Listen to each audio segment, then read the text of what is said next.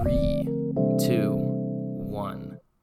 This is the 10-Minute Times. I'm your host, Phineas Pambianchi. And I'm your host, Thomas Crow. And this is the latest, the greatest, and the here-to-stayest of weekly news. If you're interested in hearing more from us on more of a daily basis, you can follow us on all of our social media at 10-Minute Times. It sometimes is spelled with the 1-0, and it's sometimes spelled with the T-E-N. Depends on if the name was taken or not. But other than that, you can also sign up for our daily newsletter if you go to 10minutetimes.com. That's 10minutetimes.com. Thomas, do you have anything to say? Well, I do have a little bit to say. This is where we normally would put our ad read if people wanted to have us read ads. And I know someone out there is pining for us to read an ad in this point. It's true. We have an actual audience. In the most recent full podcast episode, we had 276 people watch until the very end. Well, that's not too bad.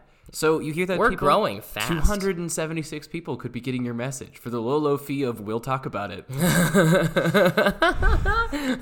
Contact us at editors@10Minute Times. That's editors@TEN Minute Times to get into negotiations for them. Good ads. Oh, yeah. Well, call to discuss. We'll even do Raid Shadow Legends. Exactly. Absolutely do Raid Shadow Legends. All right, so Thomas, what are your big stories? What's been happening on your end? I've got a couple of big stories here. First of all, it seems that Bernie Sanders has become the de facto frontrunner of the Democratic primary. I think he is. Is that because he won New Hampshire, do you think, or is it just because of a general trend? Both. Yeah, Bernie Sanders has been building his momentum since 2016. Oh, yeah. He's been going. I think 2016 was really his run for 2020. It really was. And people felt that Bernie was, potentially rightly so, that Bernie was stolen. The election was stolen from him in 2016. Yeah, it could very well have been. People said the same for Hillary, too. Well, that's besides the point. Yeah, exactly. They're talking about the primary in the DNC, and Bernie has come out really strongly against not only the establishment Republicans, not only the big banks, not only the big insurance companies and the pharmaceuticals, but also the mainstream of the DNC. Mm-hmm. Because he's looking at other candidates in his field like Biden and Buttigieg and Warren and literally everyone else who's not him and saying these guys are taking donations from huge corporate interests, from millionaires and billionaires. Mm-hmm. And that is something that my base really doesn't like. Yeah. So he's kind of cornered that portion of the Democratic base, the portion of the Democratic base that is anti-big money. Yeah, that is disillusioned by the what they see as the abuses of huge money interests in politics and in their lives as a whole, and want to get that out of there. And he's the only one running on that message. You know, what I'm kind of curious about is whether the people who are more inclined to vote Bernie would vote for Bernie because they believe in, what he's saying. They believe in sharing their income to make sure a bunch of other people, are getting free stuff like education and, other, getting a bigger safety net per se. Yeah. Or if they're going to vote for them or for him because they think they themselves would benefit more than they're currently benefiting under their current circumstances. And that's kind of what I've been wondering for a while is like, do they not believe that they could actually make it kind of a thing versus I don't think people are so cynical that they believe that they are failures but for the good graces of Bernie Sanders. I think they see the social structures that we have and say these are social structures that are designed in a specific way that a specific kind of person succeeds. Yeah, exactly. That's something that isn't going to benefit me. Maybe I'm doing incredible work. Maybe I'm doing things that are really beneficial for the world, but but maybe it doesn't have the money's not there. Yeah, exactly. A plant scientist at Cornell is making not nearly as much money as some guy on Wall Street just going, yes, baby, investment banking. Let's go. And it's I'm an aspiring deal maker, boys. Because I think the whole message of Bernie's campaign, and the message of R.I.P. Yang's campaign. Yeah, pour one out. Is that sad? Is that the work you're doing and the work that you get, the money you're making for your work aren't intrinsically tied to each other anymore? Well, yeah, I think that what you're doing and the amount of money that you make is very intrinsically tied to, because if you're not doing work that anybody really cares about, right? Like should that be rewarded? Well, so my thing is, what is work that people care about? I guess it's like if it's a problem that needs solving, people will, and you solve it well, people will pay you for it. So then I look at a lot of green energy solutions. Yeah. Green energy solutions are a huge market, but they're not profitable. Really all that profitable. Well, the reason why the reason why they're big markets is because it's great PR. Legit. Like it's massive PR. I mean, like that's why British Petroleum recently came out and said that they're going to be, carbon neutral by 2050 or whatever. That'll be interesting. Delta to see Airlines how said they do that too this past week. Delta- That's like, actually, here's an interesting thing. So my girlfriend is currently doing a research project. Are they including all the people that they kill with their emissions as positive things in their carbon bank? Well, here's the thing. I'm just like curious as to like, Delta said that they would be spending $1 billion over the next decade to go carbon neutral by 2050. And by $1 billion over the next decade, I think they mean by they're going to be investing in, making airplanes more efficient and their routes more efficient and everything. But I think primarily what they're talking about is buying carbon credits. Yeah. Which is just the right to pollute more, which is, there's another market for it. Yeah. You could probably trade carbon futures in like the next 5 years or so. But my thing is like, carbon neutral just means that there are zero net emissions. Right. That doesn't mean that there are zero emissions. And so theoretically, if there are carbon credits that you can buy, you can just buy them. It's like but unfortunately, it's a different way of carbon taxing. I don't know how you can redeem carbon credits. Be like, oh, Earth, I know you're about to die, but we have carbon credits. No, please don't die. Well, yeah, be habitable for another 1,000 years. Yeah, exactly. I'm just saying, get us out of here. Like get us out. We're killing the place. To me, that's so defeatist. It's a little defeatist, but I think, if we kill this place, we move on to the next one, we kill that, it's sustainable. You know how many, planets there are in the universe? literally the plot of so many science fiction stories. Those are the villains. Yeah, those are the villains. The people that come in, are. consume all the resources, destroy the planet, and move on. That's literally... It's true. But here's the thing. The problem arose when those planets had life on them. But you know how many planets don't have life on them? Not Earth. Well, We've not got Earth, life. exactly. Well, that's the thing, and that's why Earth is special, and that's why I really hope that it doesn't die. But I'm just saying, stop killing Earth. Go somewhere else, extract all of their resources, and come back. That certainly is an option. It's not, I guess. It's way more expensive. But yeah, the bottom line is I personally think it's hysterical when I see companies say that they're announcing carbon neutrality in 30 years because, like, the political climate, the everything. Well, the whole principle everything of carbon can neutrality. change. The whole principle of carbon neutrality, though, is just a PR stunt. Because, as you said, they're buying these carbon credits. Yeah, and it doesn't like, mean that they're look not at us, polluting.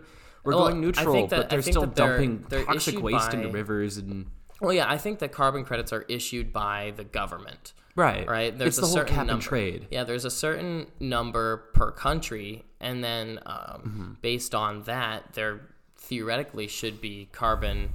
And while it makes sense, like zero. While it makes sense that cap and trade is something that is a good step towards total carbon neutrality, I think that the whole principle of a company coming out and saying we're going carbon neutral should be viewed as nothing more than a PR stunt. It totally is just a PR stunt, especially like right now. There's, I mean, if you think about it in the grand scheme, like Delta investing $1 billion, like throwing $1 billion at, even if they didn't buy carbon credits at all, they just threw $1 billion at making planes like more efficient per se, carbon efficient per se, like. $1 billion, if we're talking about research and development on jet planes, like $1 billion costs like 1/30th of what a 737 costs. Yeah. Like that's... Well, 737s cost about, $100 million. Oh, they're only $100 million? 747s are about $100 million. Oh, okay. I thought they were like on the scale of billions. Not quite. No. Oh, okay. Well, I stand corrected. But my thing is like $1 billion isn't all that much. With airlines, in particular, investing in more efficient fuel planes, is that directly benefits them. Because then they don't have to pay as much for fuel. Well, exactly. But they can still keep their prices high. So they're essentially running a more efficient machine for higher profits. Yeah. Well, here's the thing. So if you look at this on like an economic perspective, you have like the most common analysis of doing research and everything like that is looking at the discount cash flows analysis, Okay. which is essentially saying like, okay, what will our profits be this year, next year, the year after that? Like, let's say it'll take 10 years to find the research and make this more efficient. Yeah. They're gambling, essentially, that after those 10 years, they will have found a solution that is so much better That it's than worth it's all currently, the money that it's they worth spent. all of that. But the problem is, and what people don't really think about is that like a 20% more efficient thing actually won't cut it. It has to be 10 times better. Like literally 10 times at a minimum better in order to make it actually positive and usable for the next like 30, 40 years Wow. in order for it to actually be worth it. So like $1 billion, while it sounds like a lot, it's probably going to have to be more. I mean, people have been trying to, like, especially the big oil companies too, like Chevron and everything like that has been, they've been investing in, more like renewable energy sources for a really long time, like since the 60s even and stuff. And like technology, such as solar and stuff really hasn't improved much since then. Like the solar bubble that happened around like 2011, 2012, the solar panels and solar companies were really only operating with products that were probably 20% better than the solar panels from the 70s. Yeah. And that's just not enough. Like there has to be a really, really, really drastic breakthrough. And so it's going to require a whole lot more than Nuclear. Nuclear. Anyways, but it'll require a whole lot more than just $1 billion from one company. Yeah. This is kind of an all hands on deck Delta, sort of thing. Delta had an operating revenue last year of $41.2 billion. Yep. That's pretty good. So- what about their net? Those are operating revenues. Yeah. Yeah, let's check their profits. I don't. Yeah, I was going to say. It's very hard to find it with a simple Google search. They're being evasive about it. I was going to say airline profits are not good. It's like, I think 2% on average. Honestly, like for the big four. And those are, the ones with the biggest market share and everything like that. I think budget airlines actually may be more profitable. Oh, they certainly are. Yeah. In terms of percentages, because budget airlines skimp on everything. Well, they absolutely skimp on everything, but they're providing a service that is legit, like sometimes 10 times less expensive than the other ones. Yeah. And so they end up stealing a lot of, like, would you rather go from Syracuse to, let's say, Raleigh for $400 on United or for $70 from Frontier? Like, Exactly. Come on, that's a no-brainer. Especially if you don't really care. Like, that's a 3-hour flight, 4-hour flight. Yeah. I'd be uncomfortable for 4 hours if it only cost me $70 instead of $450. No, exactly. And I think that's a calculation that people are. Exactly. Well, that's why it works. That's why it works. Yeah, exactly. So speaking of facts, figures, and numbers, what's going on in the business world? The what? The business world. The The what? business world. Oh, I thought you said. I was trying to do a funny voice. It didn't land. We'll move on. That's okay. So basically, what happened in the business world in the last week? So there's some SoftBank drama because SoftBank. Oh yeah. So SoftBank What did my boy Masahiro do? Well, so Masahiro didn't actually do anything this time around. Wow, really? Well, he's benefiting from something, which is the T-Mobile Sprint merger. So, back in, I don't even know. I think it was definitely earlier last decade or something, maybe even like 2007 or something. But SoftBank piled a bunch of money into Sprint. Oh, And that's right. They bought out Sprint. They bought out Sprint, and Sprint had been holding a bag of turd up until very recently when they were trying to get bought by, well, actually they've been attempting to be bought for, about a decade, actually. Right. They What was this entertained bag an of offer. turd, do you mean? So this bag of turd is like during the late 2000s, there was what's called the subscriber race. And the subscriber race was a race between, Verizon, AT&T, Sprint, T-Mobile, and a bunch of other carriers as to who can get the most share out of the mobile phone subscription market, especially after smartphones came out in 2007. And so T-Mobile, it was basically like AT&T was competing with Verizon, and then T-Mobile was competing with Sprint. Yeah. And Sprint lost. Yeah. F. So T-Mobile was, T-Mobile skyrocketed to success under John Legere, their CEO currently. Right. of T-Mobile America. Its parent company is Deutsche Telekom, and they were being real Deutsch bags last week. I'll tell you. Yeah, you planned that. I totally did. I actually wrote that in my article too. Okay. But anyways, the reason why, so this is really good for SoftBank because Sprint's getting bought out at a very good price. Its share price jumped 70%. Wow. Last week. Wow. Yeah, now that ain't nothing to sneeze at. 70% jump in like a day is like, boom. That's incredible. Especially on a big company such as Sprint-ish. And so I think the merger is going to go through. It got approved by the judge. It did get approved. Yeah, it got approved and everything, but then Deutsche Telekom was like, we kind of want to renegotiate on this. And I was like, no, you stupid Deutsch bags. Like, especially when it comes to reneging on something, like that's, with a merger of that size and the number of years that it's been trying to happen. So to boil it down, is that Sprint and T-Mobile is owned by Deutsche? Yeah, it's owned by Deutsche Telekom. And Sprint is owned by SoftBank. Yep. So these two are trying to merge their babies together. Yep. And force them into an arranged marriage. Yes. Well, not force them into arranged marriage. It's something that both companies want, especially, T-Mobile, what they would actually benefit is they would become a company that's actually comparable in size to AT&T and Verizon, making their 3 big telecom players instead of 2 really big ones and 2 smaller competing ones. Yeah, that's pretty much it. The first thing that flashes to mind is that just creates an oligopoly. It already was an oligopoly. I mean, it already was. Yeah, but exactly. Is it good or bad to have 3 versus 2 players in the big time oligopoly? Well, that's why New York and 12 other states actually were individually challenging. Well, they were individually challenging it, and then the Supreme Court judge is like, nah, you're good. Yeah. And so, that kind of strikes down the other few. Yeah, no, they typically in antitrust suits, they just combine them all into one lawsuit. Exactly. Yeah. Well, what happened here is I know the New York Attorney General, Leslie Jones. No, I don't actually remember her name. I think it's Leslie something. But she was pretty vocal about it because she said that it would be bad for innovation, bad for employees, bad for customers, all that good stuff. And, in the long run, she's right. I mean, I as an economics student, I cannot argue with that assessment. It's absolutely true.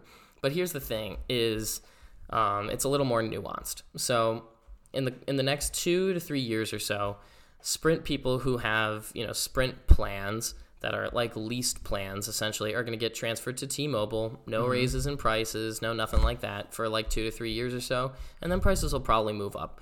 And the people who are on Sprint's prepaid programs are actually going to be, that whole prepaid business is actually going to be sold off to Dish Network because Dish Network is trying to get into the telecom space. Oh, right. That was one of the stipulations by the Supreme or the FTC is that they spin it off to Dish. Exactly, because Dish wants to get in on it. And so Dish is basically going to be piggybacking off of T-Mobile's network by, renting it from them and using their prepaid business that they're selling off to them. So that's going to be something interesting.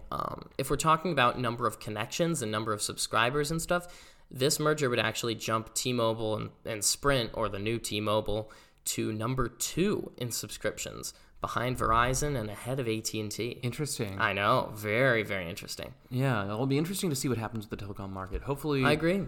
Hopefully, Deutsche Bank doesn't back out of this deal. Yeah, that would be very unfortunate, especially for someone annoying. like, oh, God. I think SoftBank shares jumped about 12% last week, Yeah, but too. the poor Masahiro, he can't catch a break. Oh, yeah. I mean, mostly due to his own idiocy. Yeah, well, that's the thing, too, is like he had 2 pretty major flops, which are WAG, the dog walking, connection. I think Uber, but for dog walking. Uh-huh. Yeah, that's like the most classic Silicon Valley line I could have ever said. It's like, think Uber, but for XYZ.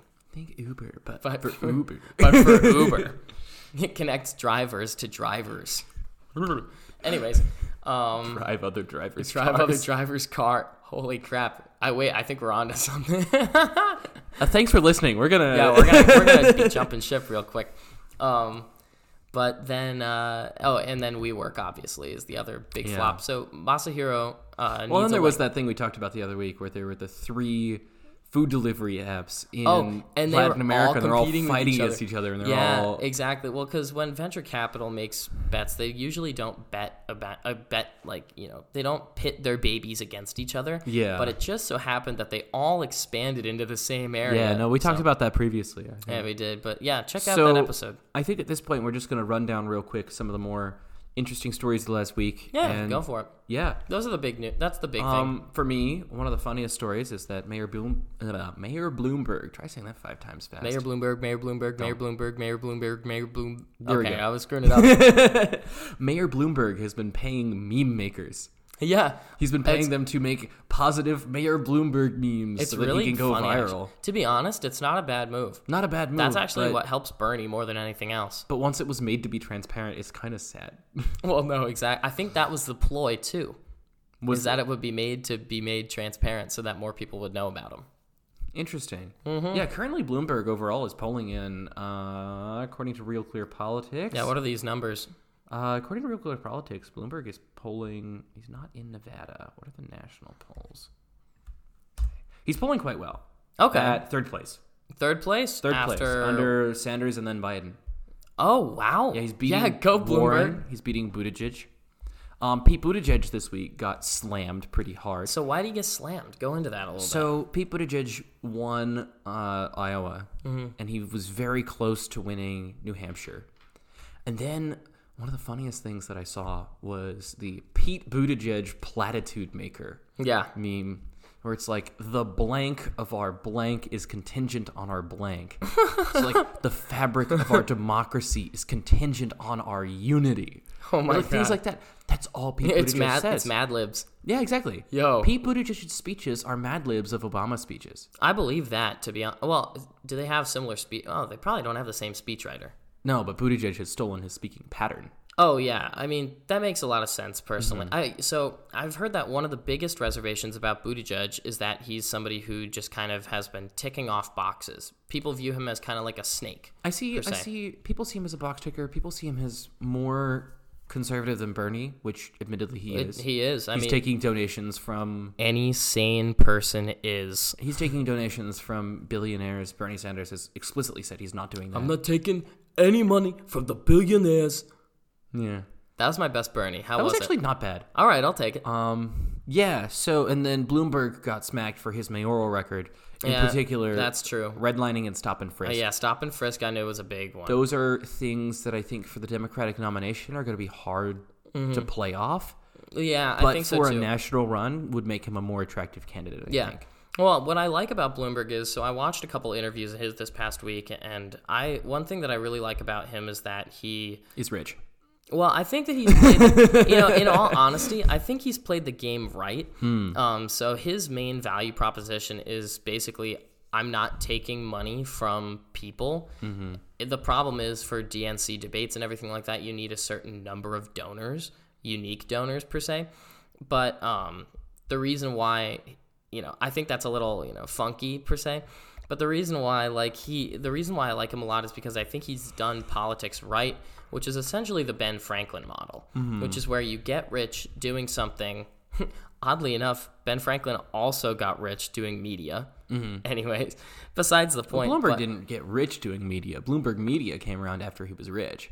Well, yeah, that's true. That's it was like a side project. But Bloomberg, his company, making financial, trading instrument, we're not talking financial instruments like derivatives or anything like that. He makes the physical terminals. Yeah. He makes the infrastructure that allows people to trade financial instruments. Yeah. Another interesting thing that happened was... Wait, I didn't... Oh, I'm sorry. No, I'm you're sorry. Good, you're good. I'm just very excited about all this news. Oh, I'm excited too. It was a good news week.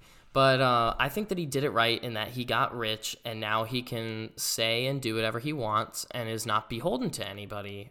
Well, he's not a mouthpiece for other corporate interests. Well, that's true. I would push back on the notion that you would have to be rich to get into politics. I would too. I just think I don't think you have to be rich, but if you value your independence as somebody, you don't want somebody to donate against your opponent next campaign cycle, which I think in the presidency is less of a concern than it would be if you're a congressman, right? But I think, if you're a congressman and you're taking money from bigger people, you're much more a mouthpiece for people than a president is. But I do think that it ends up being better for you overall. It makes your job way easier because you have that much less people to make happy. Mm-hmm. You know what I mean? You don't have to be watching out for interests in, Exxon Mobil. You don't have to be reaching out for interests in Koch Industries. You don't have to be playing for, you don't have to be playing for like a bunch of big money that's trying to make you do certain things because you are the big money. You don't need that. Yeah, no, that's true. And that's actually one of the messages that I liked about Mitt Romney as well. I just can't see Mayor Bloomberg winning the nomination when it seems that the party has moved towards Bernie. The side of Bernie Sanders. Yeah, I think so too. But what I also liked about Bloomberg is that he's like, the ultimate goal here is to not have Trump in office again because he thinks that, yes, he is the best man for the job. And I agree with him on that.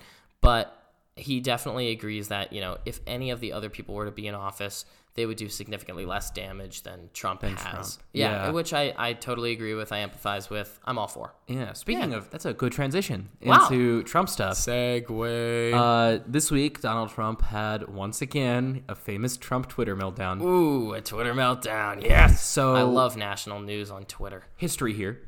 Guy named Roger Stone, one of Trump's fixer buddies. Ooh, his fixer. He got in trouble during the whole... Hermit Trout. Yeah, kind of. Think along those lines. Ooh, that kind of fixer.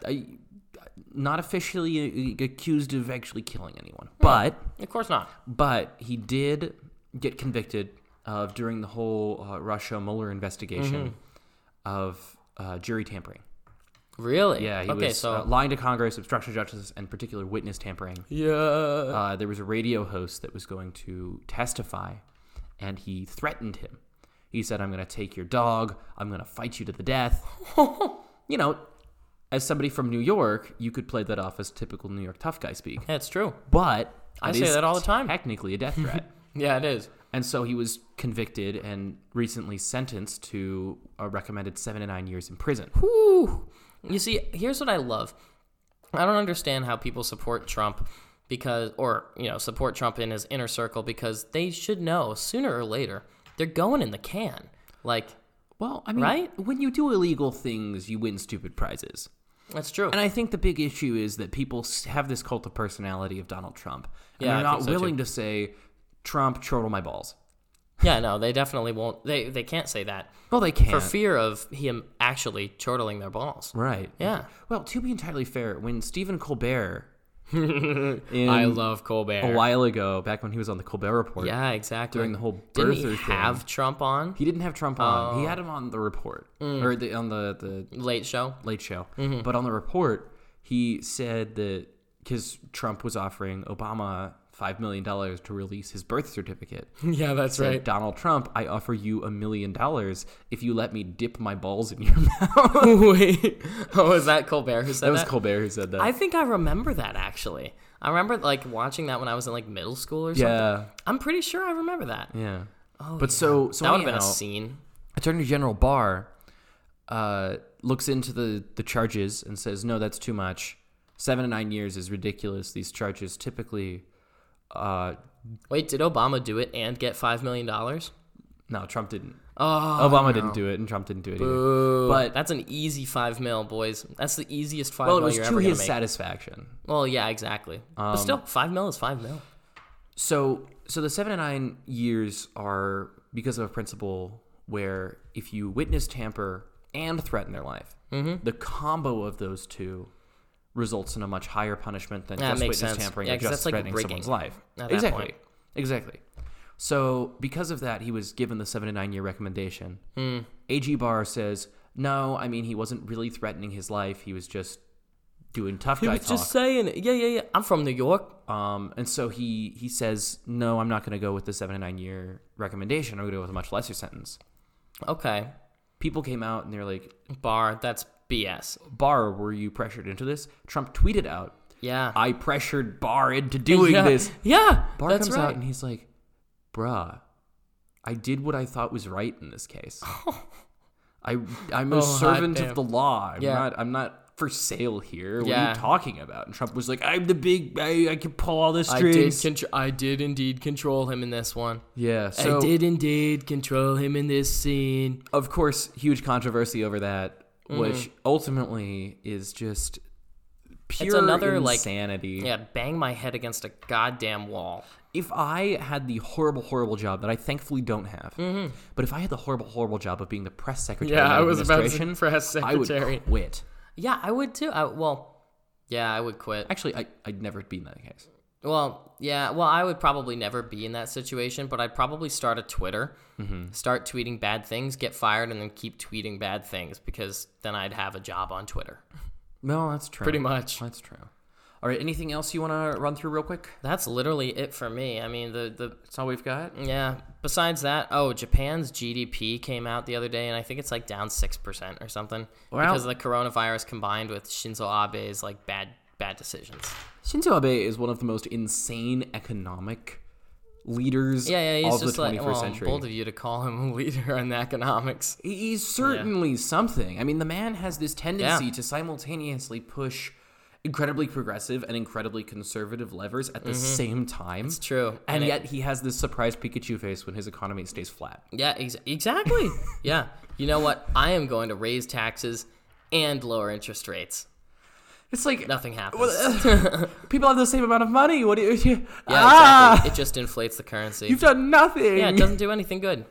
Anyways, that has been the 10-Minute Times. We hope you guys have a wonderful, wonderful, wonderful Tuesday. And yeah, signing off for now. Signing off for now. And don't forget, if you're an advertiser or anyone else, Pay contact us. us at editors at 10minutetimes.com. Please have a nice, healthy discussion with us at editors@10minutetimes.com. And if you're interested in hearing more from us, go to 10minutetimes.com and check out our daily newsletter. Don't forget to smash that like button and leave us a comment. Subscribe to subscribe. If we get 40,000 likes, we're doing a gift card. I can't do this. Slap that notification bell so that you get all of our latest notifications. Are we turning into YouTubers? Well, we have a YouTube. Anyway, thank you so much for listening, guys. You guys have a good one. Cheers. Bye.